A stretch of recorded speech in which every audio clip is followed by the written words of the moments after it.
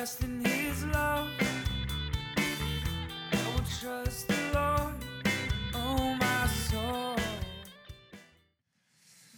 Okay, so I want to dive into the context that I think many of us are at right now as we've together as a church family taken on the fasting and feasting challenge, and recognize for a moment here that there's a challenge. If you have fasted from anything, sweet screens, whatever it may be, whatever you came up with between you and the Lord, want to recognize that there's a challenge in it. Like, and if there's no challenge at all, you kind of set the bar low, you know. So you can still adjust if you want. But there is supposed to be challenge. It's part of the good fruit of it. It helps to awaken and reawaken our need for God to fill those places. So if there's no challenge whatsoever, then how are we awakening that hunger for God? So it can be hard, and that's good. Especially because if you have said no to anything right now, if you've restricted yourself from anything, in some ways you are way outside the cultural norm and narrative of what you should do with your life, with your desires, with your impulses. The struggle is real to say no to really anything, screens, sweets, whatever it may be, because we do live 100% or 98%, a large percent, in a culture that teaches instant gratification. And constant gratification. Quick and easy pleasures, drive-through, grab and go, ring, ding, and ping for a quick hit all day long with something. Our culture tells us to consume our way to happiness, and that any restrictions on those impulses or feelings are oppressive. I read an article this week that said as much, and I don't want to go into all the details. We'll try to be focused in on our time, but I was truly shocked. It came up as one of the first things on a Google search that shouldn't have brought this up. And the message was, any restriction on your impulses is not good for you. I mean, it was very interesting. I was shuttled to this by Google. Like, if you don't think Google's got a narrative they're pushing, wake up. Like, this article had almost nothing to do with whatsoever with what I searched. And the answer to my search is, any restriction on your impulses is oppressive. It's not good for you. I was like, wow, now that's a message. It's a message that's finding me when I'm not looking for it. It's a message that's we're confronted with every single advertisement, almost every single advertisement. I mean, just assess next time you're watching an advertisement. Is it encouraging you to slow down, think about it, ponder the pros and cons, be patient, make a wise decision? No way. It's all about trying to capitalize on an impulse of, I need it now, and I deserve it, and I can have it now. I just got to get over a little bit of money, and I will consume right now, and I'll feel better, I'll satisfied. Whether it's food or a car, I mean, whether it's $5 or $50,000, it's just, don't think about it, just do it right now. You deserve it. And we're taught a constant consumption and restricting our impulses in any way is bad and oppressive. So now when you put God into the situation, oh man, that guy, just get rid of him altogether, because he's just all about no. He's all about restriction. He's all about trying to hold you back from having a good time. So let's dive into that this morning. The biblical picture is that self-control is actually really cool. Self-control is actually really healthy for the soul. Yes, it might entail a no for the moment to a fleeting, impulsive pleasure that's destructive to your soul anyways, but it's because you want something far better, long-lasting, God-honoring joy. What we want to do this morning in a nutshell is to try to paint the biblical picture about self-control, which if any of us are exercising in that fast right now, we're going to have to look into this idea of self-control. But even if you're not entering into the fast, self-control is esteemed in the Bible as the pathway to greatest joy. It's not the picture that our world says, well, anything you say no to, oh, you've restricted yourself, man, that's oppressive. That is a lie so clever it sounds like truth, like Ephesians 4 says. So let's take a little adventure here, strategic adventure, through a few key scriptures about self-control, fasting, saying no, joy. Matthew 4, 2-4, famously, Jesus fasted for 40 days and 40 nights. It says in Matthew 2 that after that time, he was hungry. I was like, okay, well, good. The Bible's honest. Like 40 days and 40, he was a human after all. 40 days and 40 nights. And just to be clear, he's fully God in the flesh. We're not saying Jesus was just a man, not at all. Fully God, God incarnate, God the Son in the flesh. But as Ephesians 2 says, he self-emptied, he kenosis, he self-emptied himself to, at the same time, not hold on to that divinity, that equality with the Father that he had in heaven, and he came and he humbled himself, took on the form of a human, and became a servant even unto death. So that kind of human. He feels everything, feels all the temptations, feels hunger, feels heat, feels thirst, feels pain, feels betrayal, feels rejection. He has emotions. So he fasted for 40 days and 40 nights. He was hungry. And then, oh, wouldn't you know it, at your weakest moment, the devil comes. The tempter came and said to him, if you are the Son of God, command these stones to become loaves of bread. So he's hitting him with both a deep question about his identity. Are you really the Son of God? Devil loves to come and do that. Are you really a child of God?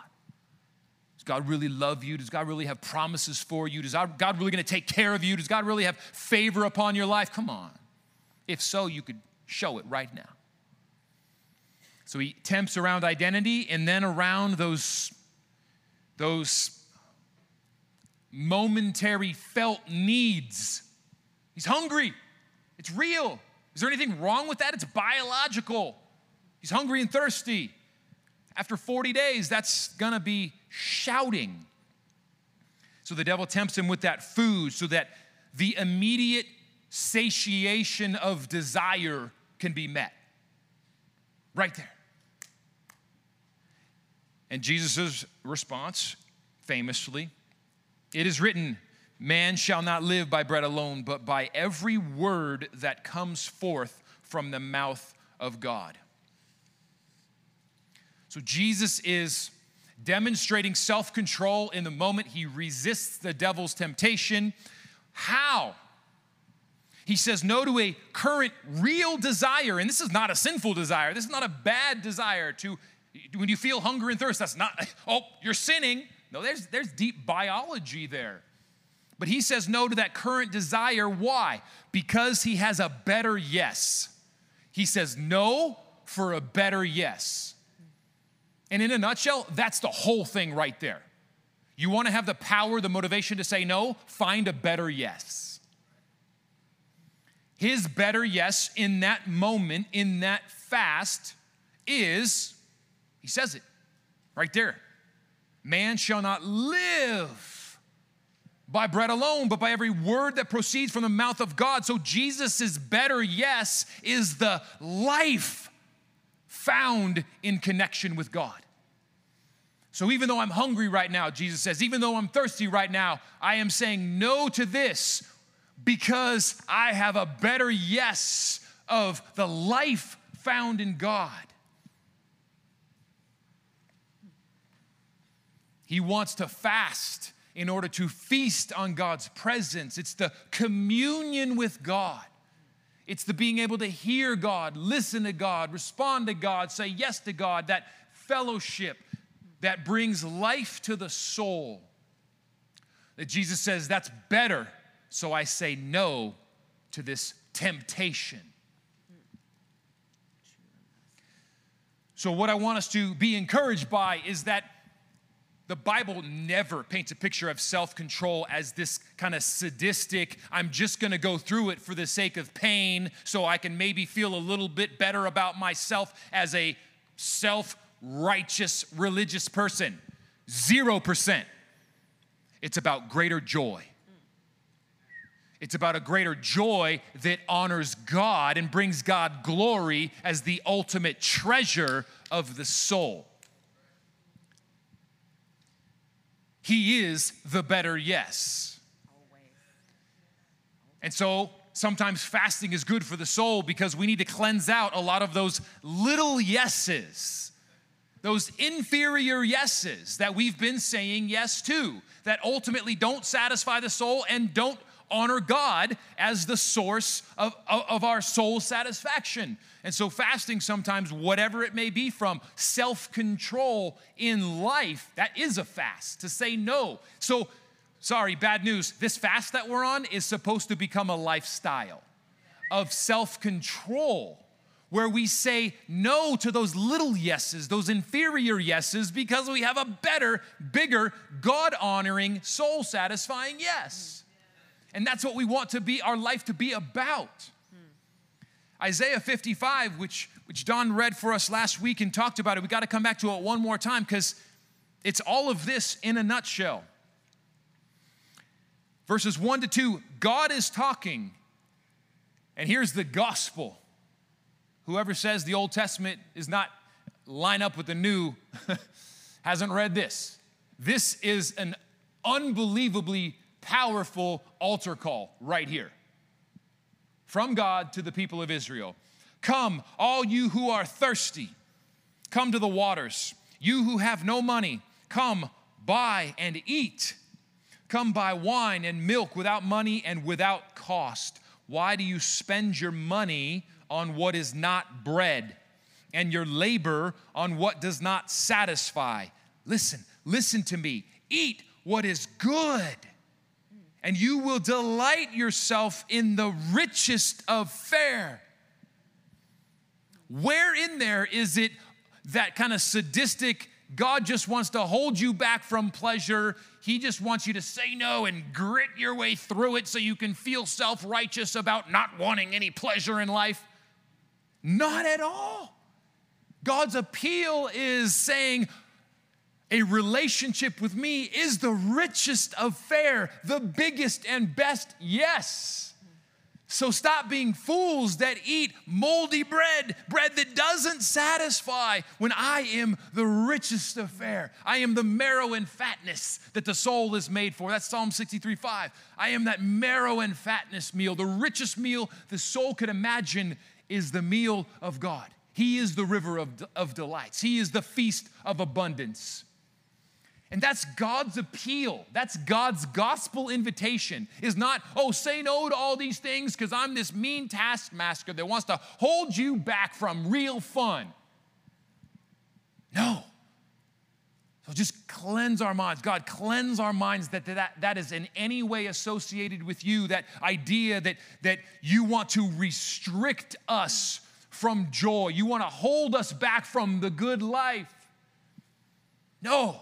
God's call, his invitation, his gospel invitation is stop saying yes to those little yeses that are fleeting and destructive and not satisfying, and follow your true hunger and thirst to that which satisfies your soul more than anything else. By the way, it's me, and I get glory when you come after me in that way.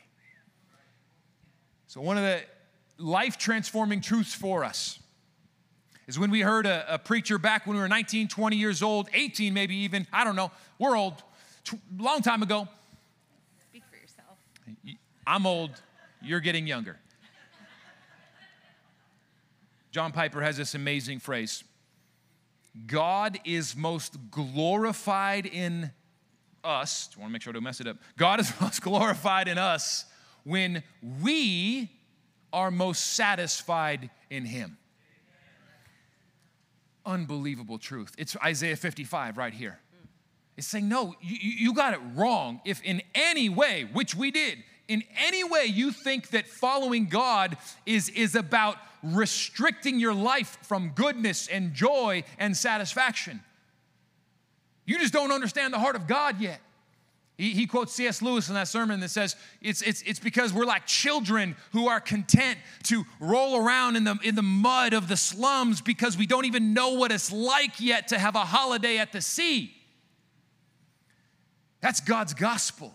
Stop rolling around in the mud of the slum. Stop eating the food that doesn't satisfy.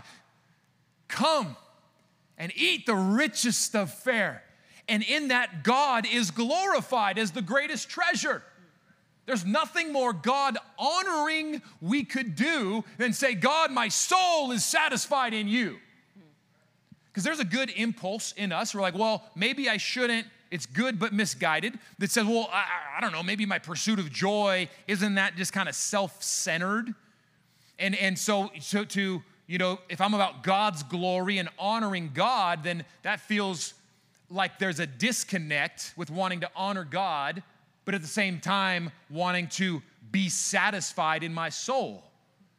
And Piper uses that phrase that's just beautiful to say there is no disconnect one at all. In fact, they are one and the same. The most God-glorifying thing you could possibly do is be able to say, God, I am satisfied in you more than anything else. You are the marrow and fatness for my soul. You are the river of delights. In your house, I feast on the abundance. It's putting God at the top of the hierarchy of value, saying there is nothing greater, more satisfying, more awesome, more worthy of worship, honor, and praise than knowing God. That glorifies God more than anything you could possibly do, especially more than some kind of weird religious, I'm going to restrict all sorts of joy and value and kind of just hate life and be grumpy because I've just said no to everything and now I'm self-righteous. It doesn't honor God. Honors you. Kind of honors you as the powerful one, right? Sacrificial one. Can I add one thing or should it be? Hit it.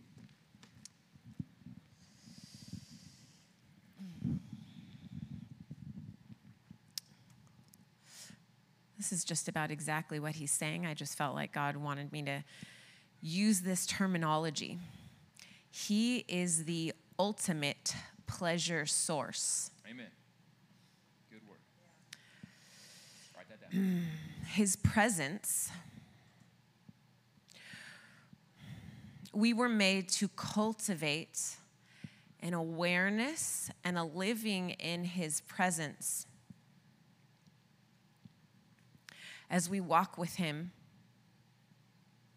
as we use the tools that he's given us, saying scriptures, abiding in his word, worship, because he is enthroned on the praises of his people. We are made to be people who are overflowing with his presence, like John 7 and John 4 talk about. We are made to be overflowing, and that overflowing presence is the antidote, if you will, to sin. Because there's an awareness that arises in you. Psalm 34 says, taste and see that the Lord is good. As we let go of sin and are drawn towards him, let go of, and sin, it doesn't have to be big overt things. It's just lesser sources of joy. It can be big things. But for the most part, and in every case, sin is always an imposter and a lesser source of joy. And so an awareness of his presence it's how we turn on a dime. It's how we turn on a dime when we're going in another way, when we feel his Spirit drawing us. I can tangibly, palpably feel the absence of his presence when I'm grumbling, when I'm complaining, when I'm just irritated and I want to talk bad about somebody because they just made me so mad. Oh yeah, we're human. Every day. And if we don't admit and if we're not honest about the places that need his life, then we'll never experience resurrection life, and we won't be ablaze with the power of the testimony and the power of the risen King who transforms all of these dead places into life. So I just want to throw that out there, that he is the ultimate pleasure source. And as you grow in meditating on Scripture, in worshiping and in cultivating an awareness of his presence and a closeness to him, just like Jesus did. This is 100% biblical. Everything that Jesus did, he said, I just do what I see the Father doing. John 15, we're meant to abide in the vine. We're meant to abide in him every moment. We're meant to taste and see that he is good, but there's something within me that when there's something that I'm not supposed to be doing, that God is bringing revelation to, like Ephesians 1 talks about. He opens the eyes of our hearts to show us the inferior ways, the lesser joys that we're settling for. I just want to encourage us to grow in cultivating an awareness of his presence, because that is the biggest thing. I'm going to be really honest with you. Well, that's new. Well, it's really important. There are a lot of pastors and people in leadership, they just pretend that they don't struggle. That's just garbage. That's garbage. And if you don't struggle, well, you don't have the resurrection life of Jesus within you. And what king do you serve, and what gospel do you preach? The God who came to save the sinners, to seek and save that which was lost. And he's transforming me and you day by day from one degree of glory to another by his Spirit, right? So, I'm feisty. And sometimes, and I'm not saying I'm not going to do this all the time, because sometimes just a word just hits the spot. You know what I'm talking about? Like a curse word. I'm just being honest with you. I'm being dead honest, right? And we've gone back and forth over our years. We said 0 bad words ever. We were like super passionate, way over here. And then we had kids. No, that is not what happened. There was actually a realization that we were walking in a level of passion that was also a bit of unhealthy bondage. And there's a balance, and there's learning, and there's growing. We used to be super extreme. Super extreme, but in love for God. I'm not going to go into it, but my point is we've gone back and forth and kind of like, Holy Spirit, what's your way? And he's not the God of rules and regulations. He is the God of relationship, you know? And so there's freedom. I thought you said this before, but you know what? I'm feeling like that's not really your way. And it's okay to learn and grow and experiment. And I'm just learning, and I'm on a journey, and I'm not perfect, and I'll never be, and I don't have to be. I get to be a child. Children don't have to get everything right all the time. In fact, they don't at all. That's what their parents are there for. And as long as we're with our daddy, we don't have anything to fear. Amen.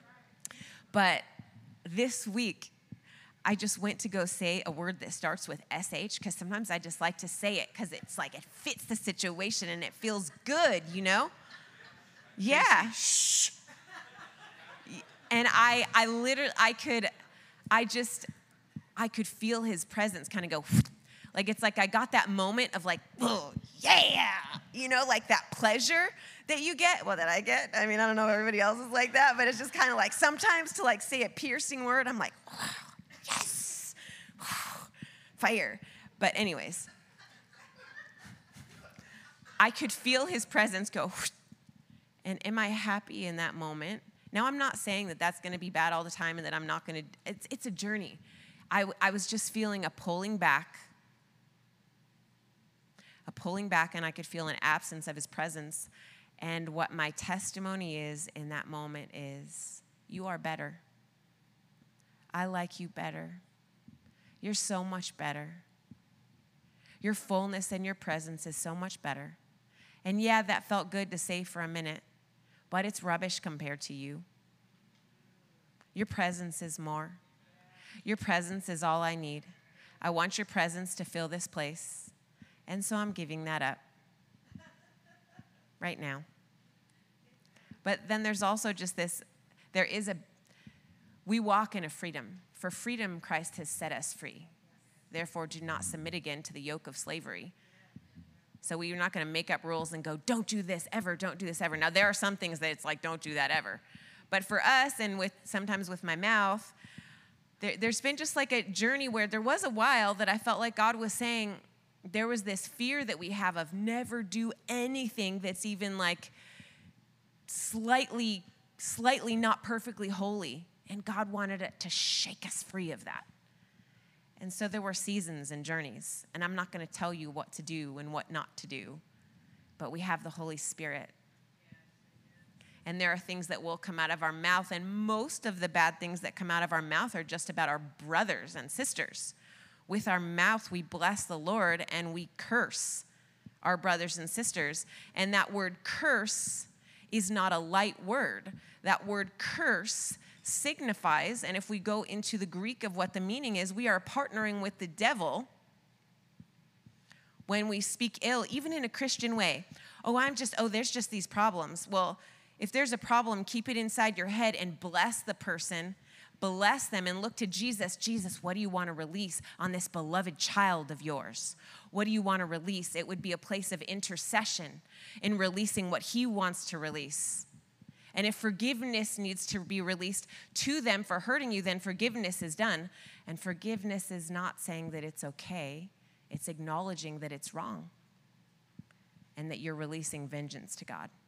And that we're blessing in place of it. Because he, like Martin Luther King, gives us love and identity within us that overflows into a place of strength where we can bless those who curse us. I think that's all I have to say now. Oh, I forgot a verse. Did you read Psalm 16:11? Nope. Okay. Would you like to read it? Yeah, I do want to read it. It's a good culmination of everything you're saying. Yeah. So back to he is the ultimate pleasure source. I just want to read Psalm 16:11. This is, you make known to me the path of life. In your presence there is fullness of joy. At your right hand are pleasures forevermore. He is not a lesser pleasure source. He is everything that our souls were made for. And in any way that we haven't experienced that yet, it doesn't mean that it's not because that he is not that. It's just that we need to know him more. We need to press in more. And in most times, we need to let go of things and taste and see that he is good. It's hard to taste and see that he is good if we aren't spending any time in his word or prayer. It's true. Even me, even us, we've been walking with the Lord passionately for a long time. And if I don't get into the word of God, if I don't take time in the word and in prayer, I can settle for inferior sources because I'm not captivated and cultivating his presence regularly and filling myself with nutrients and being reignited by his presence. Not every time we spend with the Lord and get in his word and prayer isn't always speaking.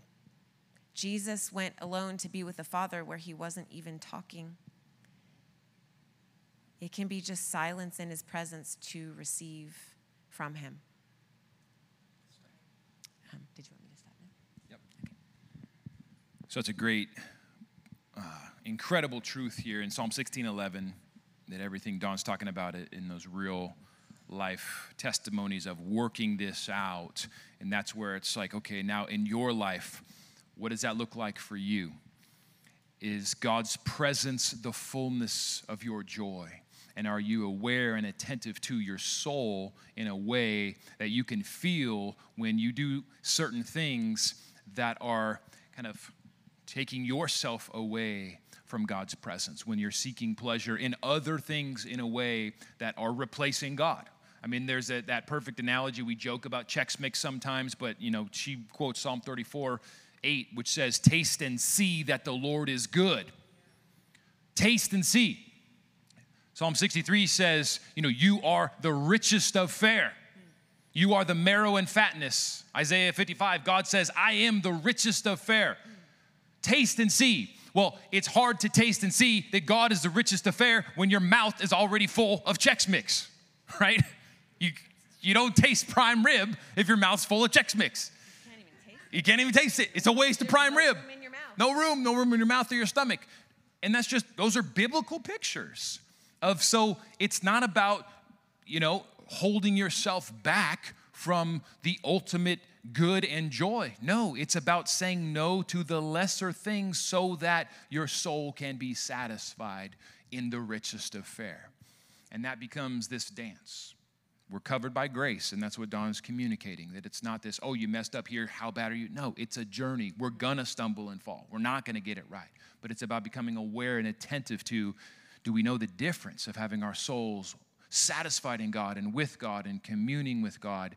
And then from that point, saying, okay, so I want to cut out things that disconnect me from you, or that are those lesser pleasures that I impulsively go after that disconnect me from you and don't satisfy me like you do and bring glory to you through that. So a couple things to kind of close our time, just to make sure we're clear. When we talk about self-control, there's a question in your lift notes. So what's the goal? What's the vision behind self-control? Hopefully we've established that it's very simple. Being satisfied in God.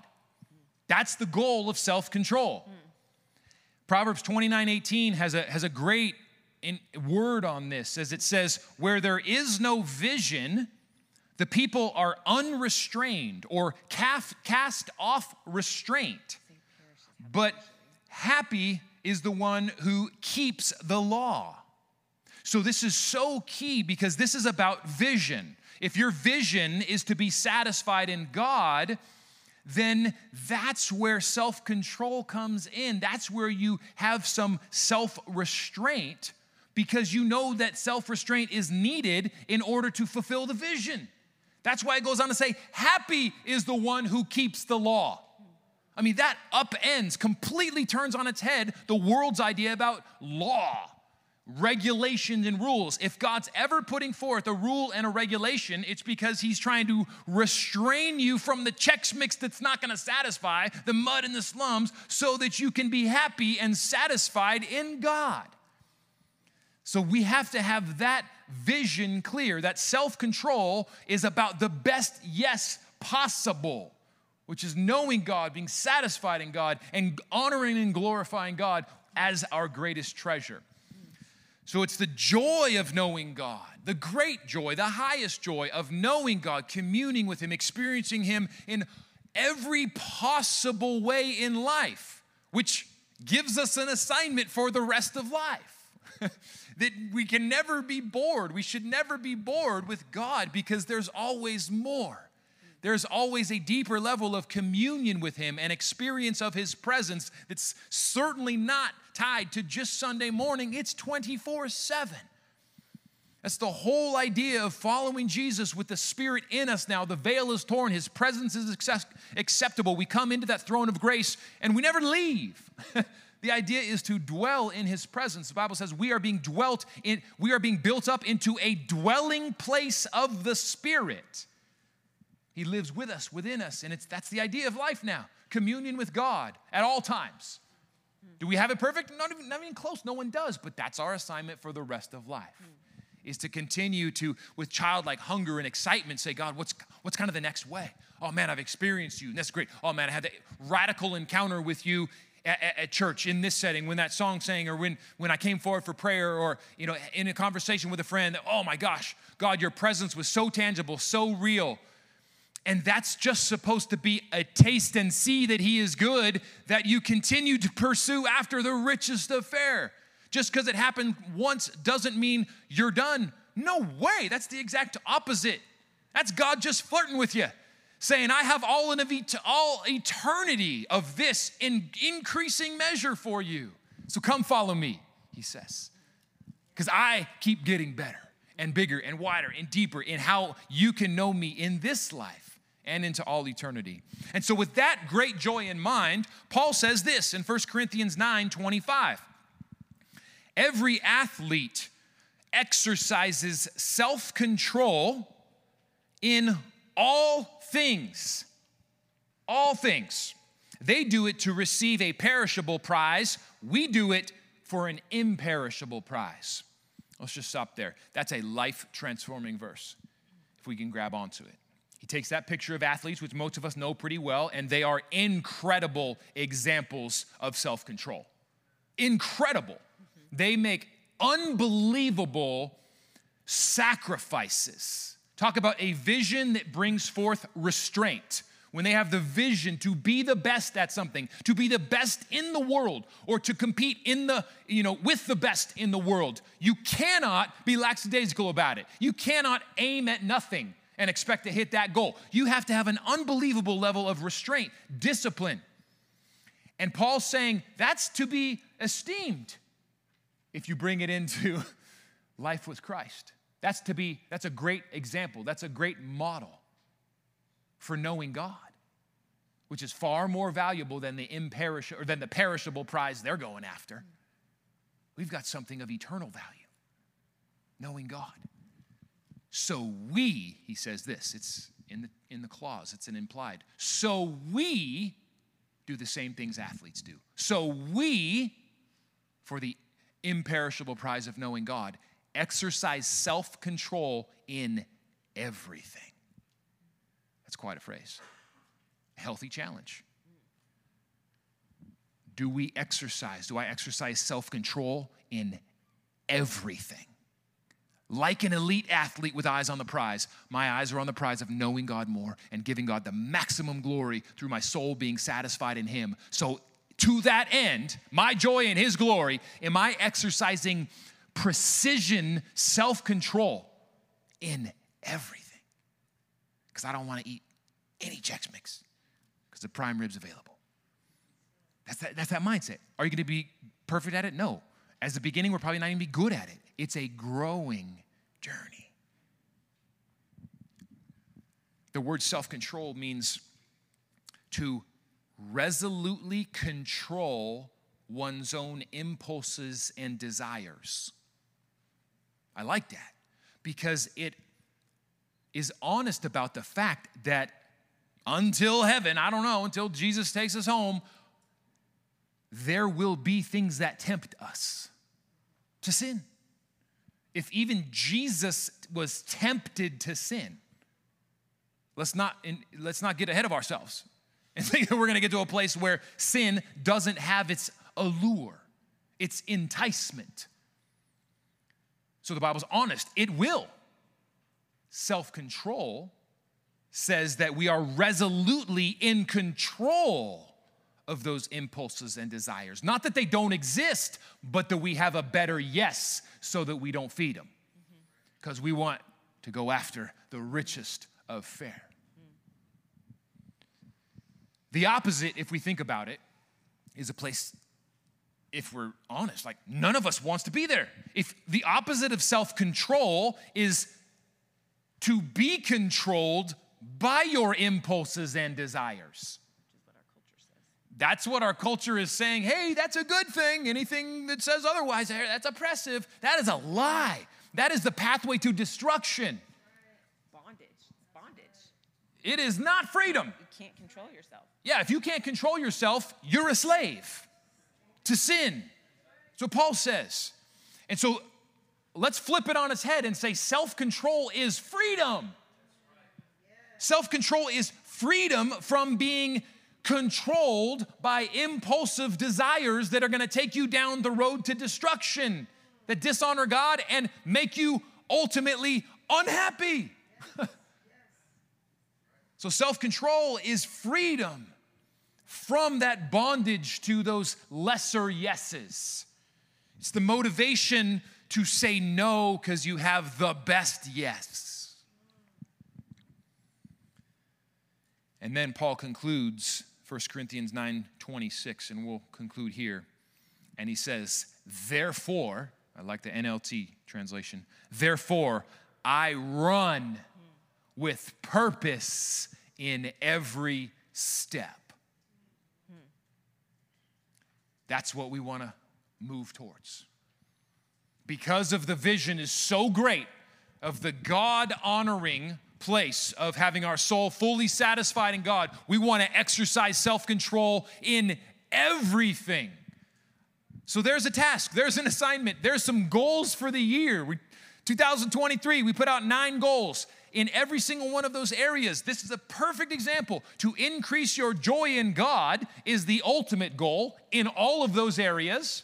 And so part of our response is self-control in every one of those areas so that we can move towards that greater joy in God. And therefore, to be able to say, like Paul says, I run with purpose in every step. Those 9 goal areas are huge, important areas of our life. Let's get those 9 down. Can we say by the end of these 3 weeks, I run with purpose in 9 of the most important areas of my life? You know what? How about 1? 1's good. Paul's saying this has captivated him. This is no small deal. Run with purpose in every step. Every single thing you do in life has an aspect of self-control because your eyes are on the prize of the greatest joy in God possible that will bring God the greatest glory. Let's close it out and pray. Yeah. Before we pray, I felt like God wanted me to share one last thing. And that is a practical tool. And I felt like he was giving a reminder to arm ourselves with scriptures for the areas where we have weakness, for the areas where we have character growth that needs to happen, where there is anxiety, where we need trust, where there is bitterness, where we need forgiveness, where there is anger, where we need love. Whatever struggle, where there is fear, same as anxiety, similar, but not to get down on ourselves that, oh no, I'm not perfect yet. Oh, I've just failed. I don't feel his presence, because we're human, we have emotions. And sometimes things just come in and they can be heavy and we don't really feel super connected to God. I'll say 2 tools here. 1, arm yourself with scriptures that are tactical and practical and speak to whatever you need his power, resurrection life, and remedy in. Memorize them. Memorization is a lost art. If you can't memorize the whole thing, or if you need reminders, I do this often. I have little note cards that I carry with me. If you need to put it on your phone, put it on your phone. I highly recommend getting away from the screen as much as possible because there's so many bells and whistles. There are places in the brain that are empty when we look at paper that can be filled with both the depth of self-reflection as well as the whisper of God that we miss when our brains are being occupied by bells and whistles. Just throwing that out there. But scriptures, arm yourself with scriptures because the word of God is living and active, sharper than any 2-edged sword, piercing to the division of soul and spirit and joints and marrow. That is both our spiritual bodies and our physical bodies all at once. His word is powerful and his word is good. And his word can bring us into his presence and also worship. Where you feel fear, where things feel overwhelming, start worshiping. God, I just thank you that you've got this. that you are going to lead me step by step, that I am going to be more than a conqueror. I am going to be victorious in your name in this. And even though I feel overwhelmed by all of these things and I can't quite seem to figure it out, I'm going to stop right now. I'm going to lay it at your feet. I'm going to throw it all at the altar in a fire and worship and say, you got this. And I'm with you. I'm your kid and I'm going to see victory. Thank you, Jesus. So yeah, those are my tools. All right, let's close it with a very quick blessing in prayer. Thank you, God, that the truth is that in your presence is fullness of joy. And at your right hand are pleasures forevermore. So by your Spirit's power and under the grace and the forgiveness when we stumble, by your Spirit's power, may we run with purpose in every step. And all God's people who are receiving this said, amen. Amen. I will sing a new song. I will sing a new song. I will dance a new dance.